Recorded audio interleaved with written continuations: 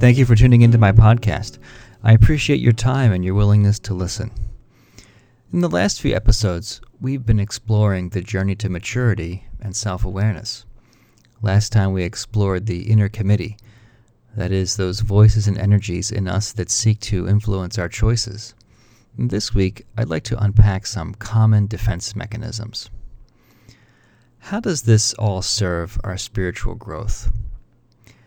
I think exploring these themes is helpful because ultimately God desires to bring us into deeper freedom. And God desires for us to more authentically live from our true self. That's the image and likeness of God in us. When we can become aware of these defense mechanisms, for example, we are confronting ways of thinking and acting that are barriers and barricades to us in dealing with life in all its light and shadow. These mechanisms get in the way of our living in reality and in making choices about how we can soulfully navigate reality. I'd like to share with you 10 that I think we often find ourselves using. First is simple denial. This is when I refuse to accept reality as it is.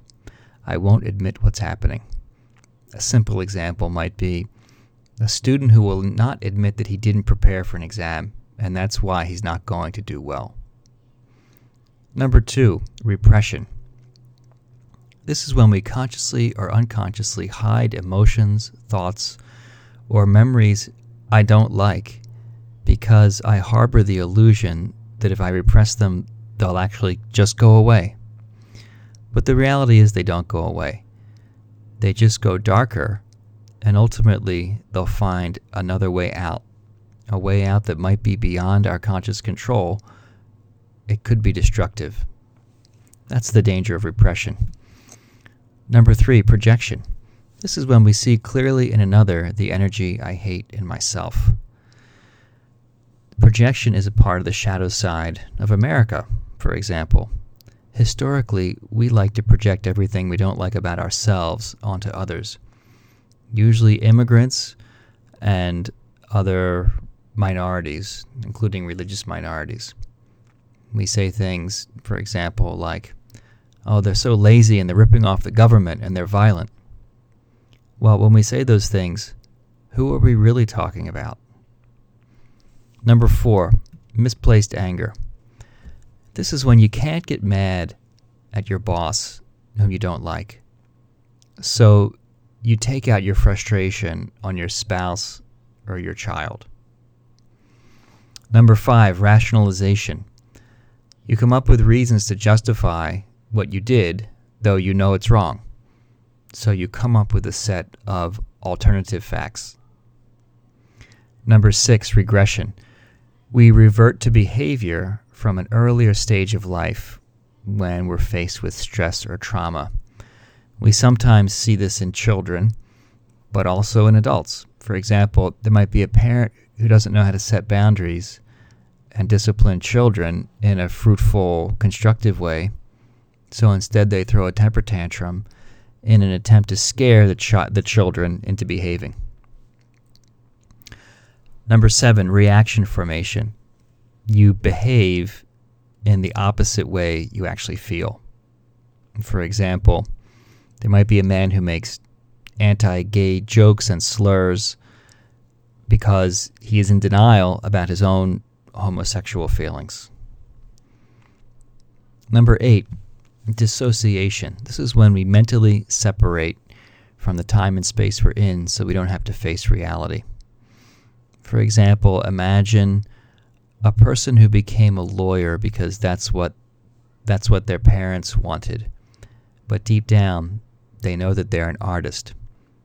So they spend a lot of time daydreaming about what life could be like if they were an artist.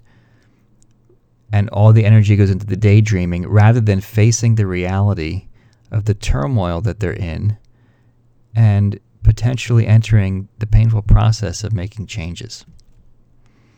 Number 9, avoidance. We avoid the thing we don't want to face. Procrastination is a form of the avoidance defense mechanism. So, for example, a woman hates her job, so she procrastinates on starting a project she was assigned, rather than face and deal with her emotions about her work situation. Number 10, it's called spiritual bypass. I think this is especially helpful and important for people who are intentional about the spiritual journey to be mindful of this one. Everything has a shadow side, every positive thing that we can do, including spiritual practice. Spiritual bypass uses spiritual practice to shield oneself from having to deal with messy issues in life. For example, we say, if I do meditation, prayer, and yoga, that will allow me to rise above what's happening. This will make all the dark emotions and thoughts I don't want to have disappear. Now, the reality is that spiritual practice will not deliver us to a state of bliss where we can then go on autopilot. So we're not going to reach a place of perfection, and then we could just cruise from there.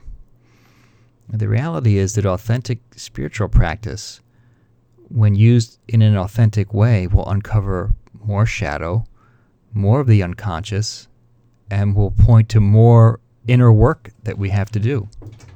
This is a part of the cost of consciousness. So I think the question becomes, how do we encounter our feelings without being ruled by them or becoming addicted to them? There's no spiritual practice that's going to take us away from having to face those kinds of hard realities. I think spiritual practice, when authentically done, helps us to get in touch with a deeper voice of truth within that comes from our soul. So again, I share these practices, this catalog of defense mechanisms with you so that we can become more self-aware and we can make decisions about how we will respond to these energies when they're stirred in us and how we can more soulfully face our lives in both light and shadow. And with that, let's go into a moment of meditation.